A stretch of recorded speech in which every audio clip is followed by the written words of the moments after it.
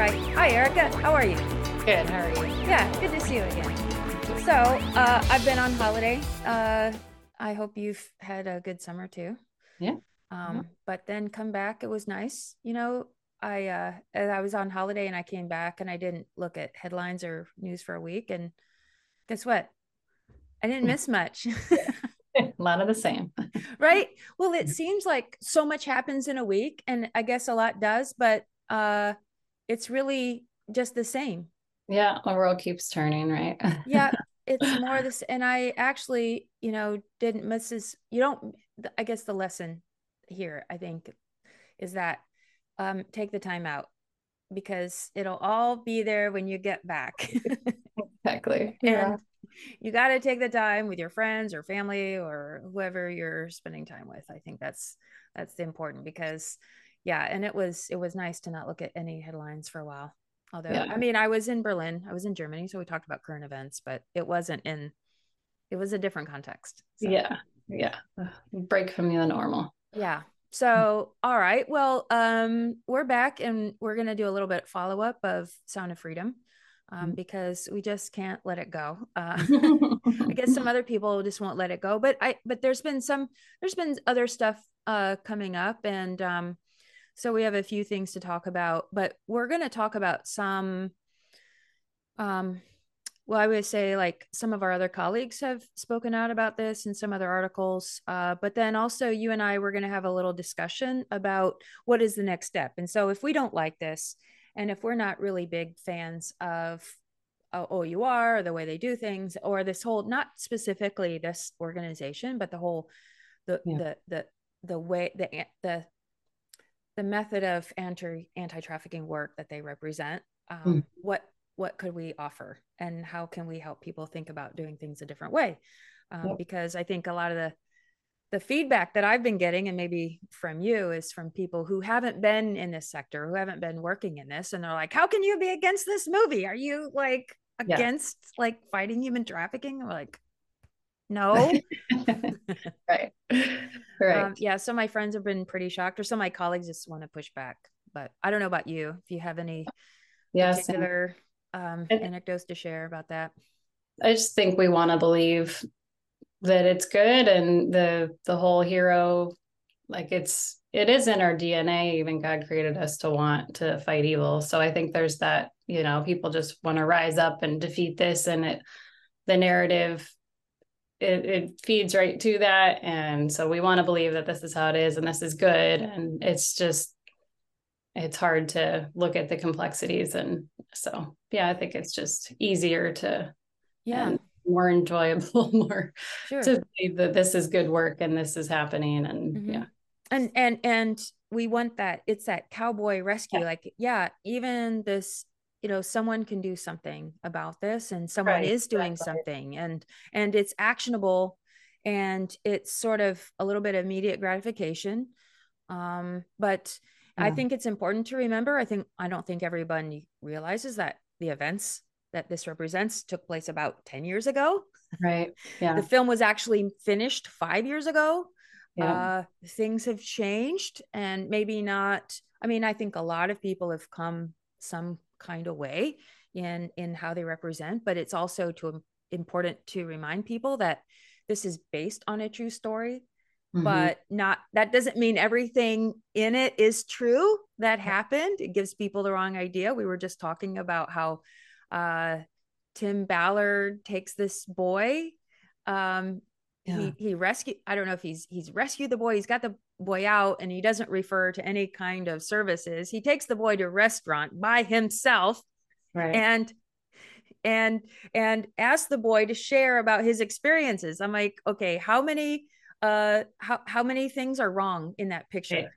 Yeah. But it gives people the idea like, oh, this is an okay thing to do. And I think 99% of the people might believe that's okay. Maybe Yeah. some people who are social workers were like, oh, a little cringe moment. But for Right. those of us in the sector, we're like, um, that's really not how it's done. Right. Right. Yeah. Right. Yeah. Yeah. And so there's just some examples about like, but here's why it's bothersome is that people get the idea that that's how it's done, or this is the proper way to do things. Yeah. And when they're, and that it's okay to sensationalize, or even that it's okay to sensationalize in order to get a message across. Right. Right. It's a lesser evil. Yeah. Yeah. And okay, so all right, that's not true. And then, I think there's been some podcasts where they'll say like, okay, well, not everything is true, but people don't know the difference Yeah. between what is, people would know, only Tim Ballard, Mm-hmm. the writers would know what happened and what didn't happen.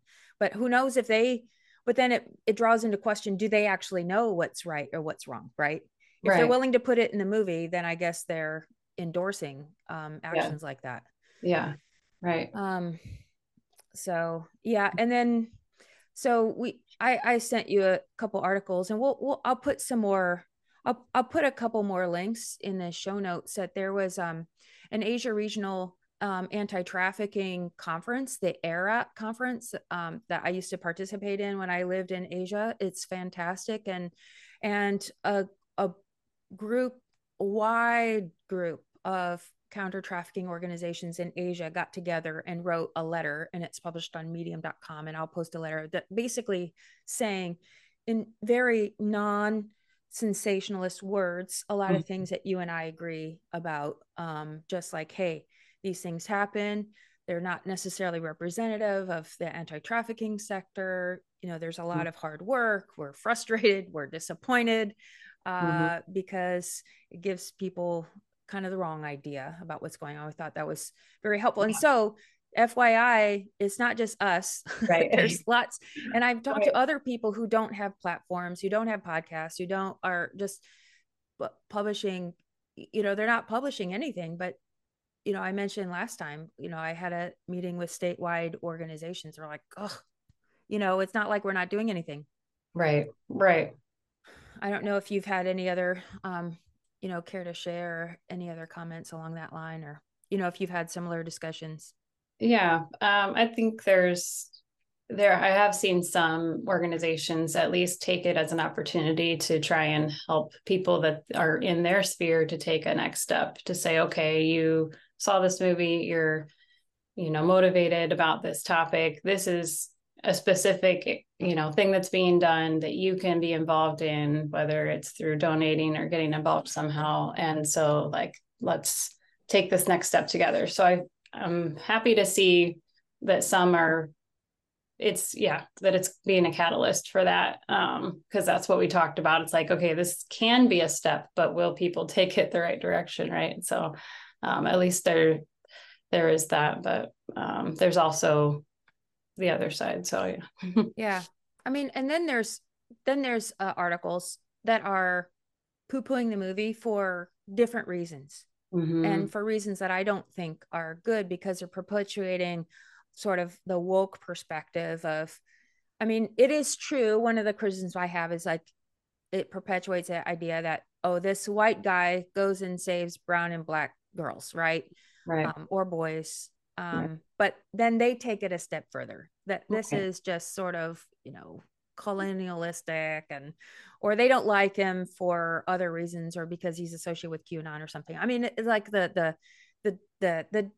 I want to separate our criticism from within the movement, from other people that have whatever agenda they have. I'm not Yeah. gonna go into Yeah. that, but there you'll Right. see a lots of criticism, like the articles by Vice. I've read them. That it's pretty much a hit piece, and I don't know why they have such a problem with Jim Caviezel in this movie. I don't know why, but just those articles in particular are particularly vicious, Okay. which I wouldn't be generous to. I want to be generous to this movement, but that no more air wasted on that. Yeah. So, but let's go back, about why, what we can do that's better, and one of the things that I was, that why the popularity of movements and organizations like this, like that, how I don't want to give up hope that real change can happen. Right. um I don't want to be paralyzed by the normative evil and scope of intervention that's really required on this. And this is what we're going to talk about the rest of the time, because um, doing wrong things to save children are still wrong things, right?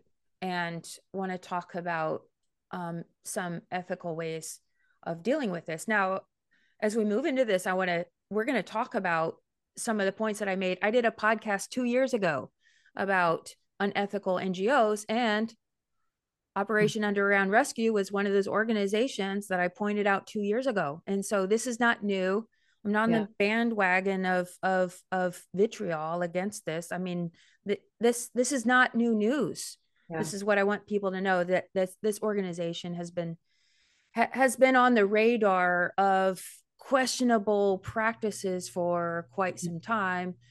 And but what we want to talk about is not talk about how bad it is, but we want to talk, but I want to, what Erica, I want to do today is talk about how to help you have discernment and look for good organizations, and how to judge and things like that. My colleague asked me, so what are the good organizations out there? And I said, well, probably you haven't heard of them, and probably I haven't heard of them, because they're the ones without big marketing budgets. They're the ones without rescue in their names. They're the ones with the nose to the grindstone, doing things day to day, not spending money on the important things, not doing sexy rescues and flashy things, but they're the day-to-day development of families, of communities, and things like that. So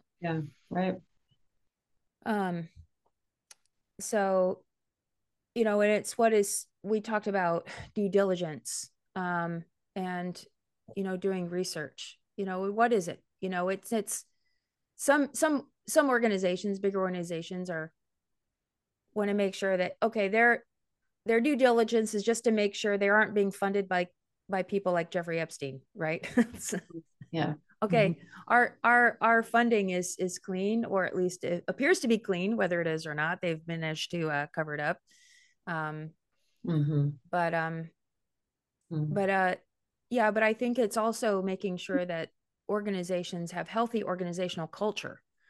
They're not exploiting their beneficiaries, and they're not misusing or misappropriating funds, and they're transparent about that. But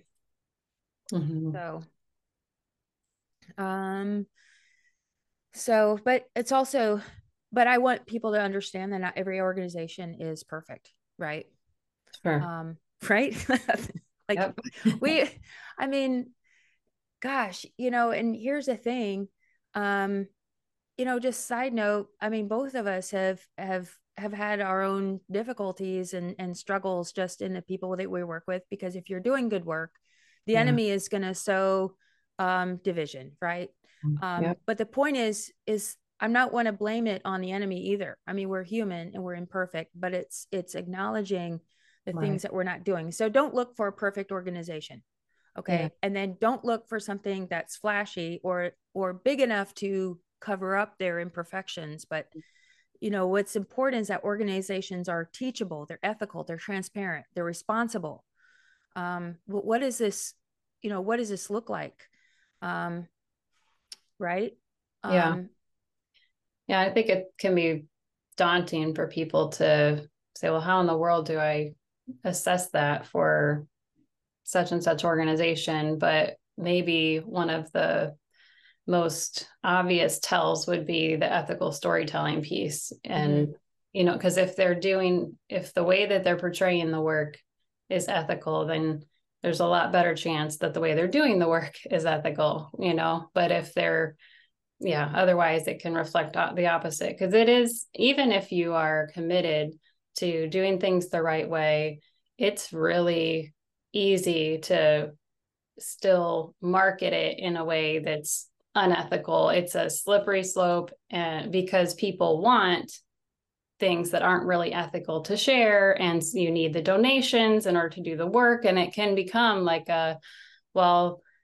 isn't it better to toe this line and be able to have the funding to do the good work we're doing rather than not, and then people won't care and they won't give. And so then, it really is a very difficult dilemma that faces NGOs, and you really have to be vigilant to keep from going that way. But anyway, I just think that could be for the ones that are doing some marketing. Like you said, a lot of the ones that, you won't even hear about don't have budget or manpower for it, but that could be for the ones you do hear about a way to kind of narrow. Well, I mean, for example, and maybe you can tell it.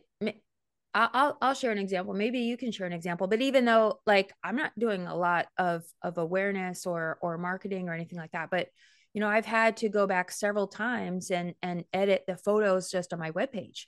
It's not, and it's just like, okay, even if it's a photo that I took myself, that I had permission, and someone says, hey, I'm not really sure if that's the right, message. And and I, it was questionable, but or someone was saying something, or some things, or something, or someone was building my website and then putting some photos in there. And I'm like, yeah, no. Their suggestion was like, yeah, this is really gripping, and this is, emotionally, engaging. I said, yeah, but no, we can't do it this way. It's because it's just the whole message from top to bottom. And so, or some organizations, or so I don't know if you had a. Yeah, I mean, we've gone through that similarly. I ran the social media for the last organization I was with for a while, and we drew up ethical storytelling guidelines to try and use that as a compass. But even still, there was a couple of posts we ended up taking down after the fact, looking at it in a different way. It's like, okay, this exactly like you said, you want to draw in the audience so that they will take the time to read or hear the message that you have, which is important, and to believe that the atrocities you're working to mitigate are really real. Because if they've never stepped outside of where they live and where they're at, how are they going to know? So but yet so it's just easy to fall into that camp of just wanting to do what you need to do to get the attention, but then realizing that you have to keep the line. You have to hold the line when it comes to not re-exploiting the victims. That's really what it comes down to. Is this really, putting them in the light that is respectful? And if they saw this, would they be okay with it, for example, or how the story was told, or how we portrayed things, like, how do you give the truth without re-exploiting, without sensationalizing? It's not an easy thing. So no, it's easy not to get it wrong. Yeah. Especially because now there's, and rightly so, a push to get more survivors involved and survivor voices. But sometimes that there's a push to get survivors into speaking before they're really ready. Right. And we don't, and I know I've worked with organizations just, as partners, that they tend to parade survivors around to do talks and raise money. And some of these people have felt exploited. They feel like they can't because, oh gosh, they were liberated right through this organization. That organization is really helping them. And so now they're being asked to do this, but they don't really want to. But how can they say no? That's a dynamic of power that is not always realized, right? Exactly. And so it's a slippery slope. So, oh yeah, we're using survivors, but are you using them? Right. Are you using them? Or are you empowering them? And also the way that they're reflecting, survivors, they're perpetuating the trope of weak victimhood, or are they truly empowering? Right. And not misrepresenting the healing journey of survivors. Because as you know, it takes years and years and years. And how many people go back into the life after they've been liberated? And it's heart-wrenching, but true. So so how do you tell the truth about that without overdoing it? But there is by the way, there is an ethical storytelling organization. There is a website, and I'll remember to put the link in the show notes, where organizations can go. They had a podcast, so I don't think they're as active as they used to be, but it's still up there, and it's still valid to take a look and see what they've done. Because as a survivor push, like, okay, how do we tell stories ethically, right? Mm-hmm. And so that's something that we can look into. Yeah, absolutely. It's a great way it provides a great base. Yeah.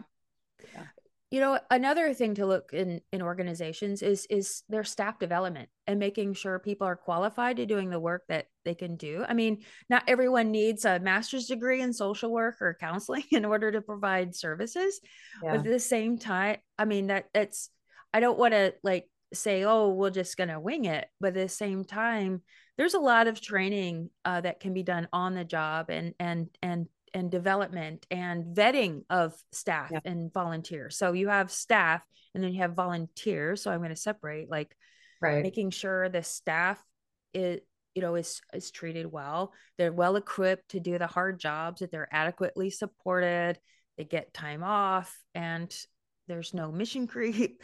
Yeah. And also with the volunteers, oh my gosh, these, what is it, volunteerism Yeah. was a word that I think you're familiar with. Not a lot of people were, like, oh, we want to do a short-term mission trip. We'll just Right. come and orphanages and, hug babies. And, Yeah. it's that it's the constant tearing of relationships that are really devastating to children. So Yeah. also I did another podcast on that. We won't go down that rabbit hole, but, but, I think Who are what you I'm talking serving? about. Right. Yeah. Are you serving the people coming at that point? Are you serving the beneficiaries in your program who are the ones? Yeah. Exactly. And or the donors want to come and they want to, it's like, the red light district is not a zoo, people. Yeah.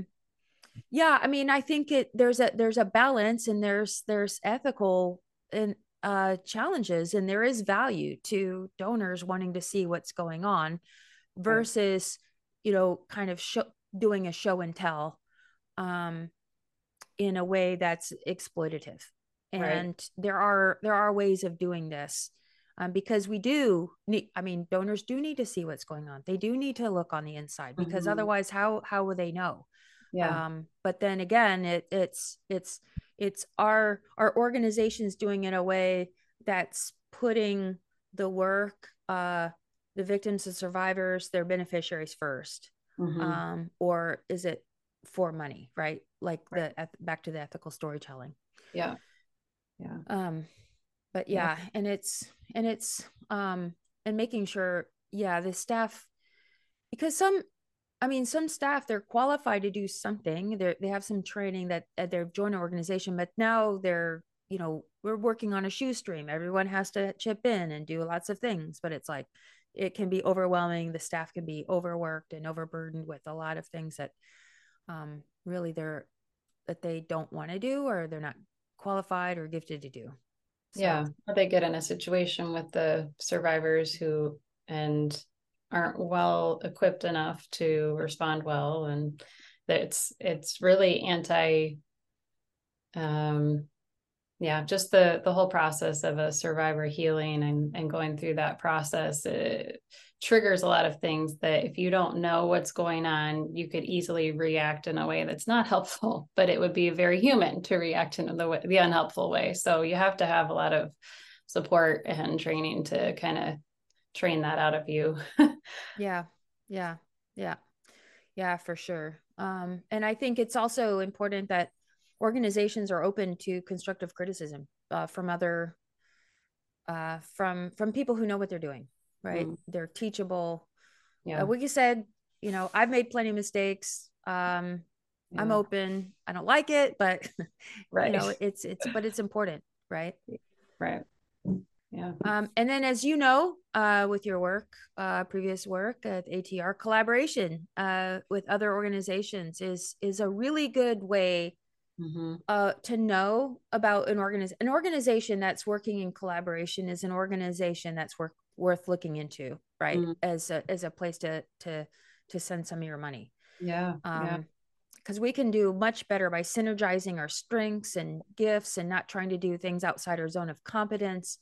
Right. Working with organizations, like, if you are doing prevention, or maybe you are working on like the initial extraction or liberation of people out of a Right. situation, and then partnering with people who are really doing better on the long term aftercare part of it. Yeah.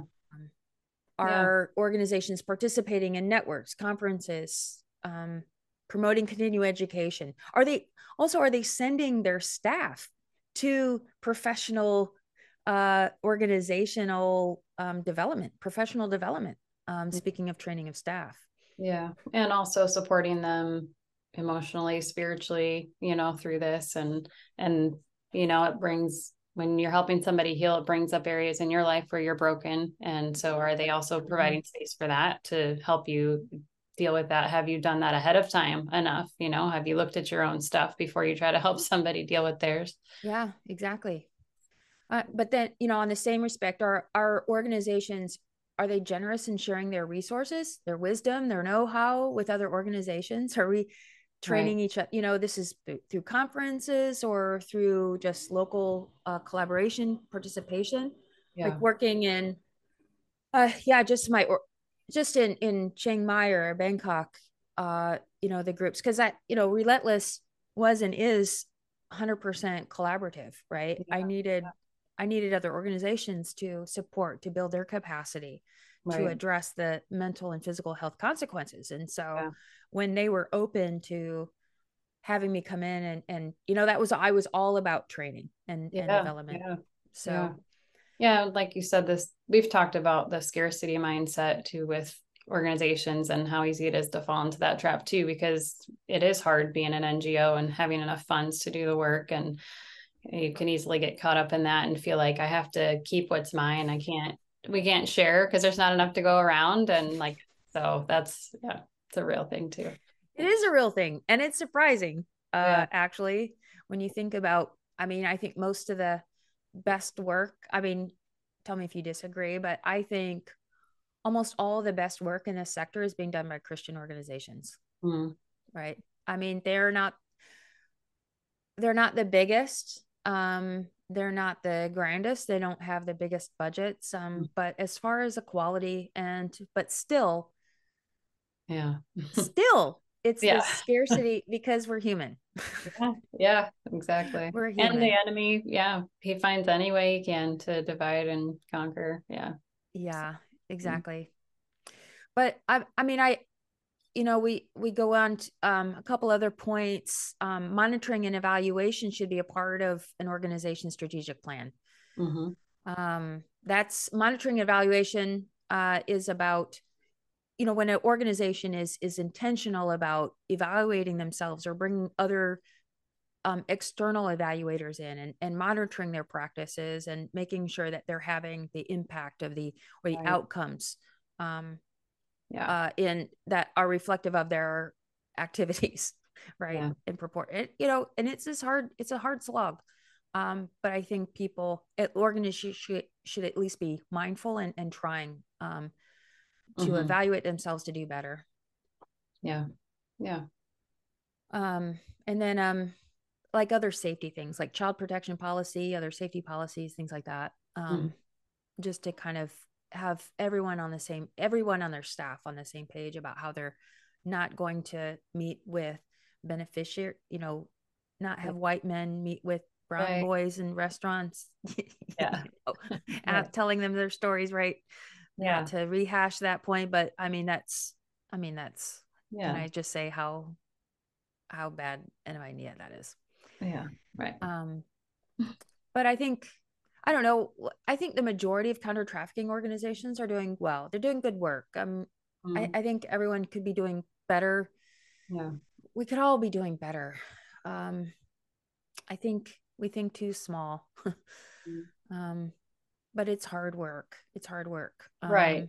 You get into the middle of it and it's tough to keep up. So adding more can feel like too much for some Right. What else do you have anything else to add here? I think it's good that you have a whole podcast on this if people want to hear it again, because we just said a lot, to be able to have a place to refer to it. And the ethical storytelling website is a great, it just kind of helps you.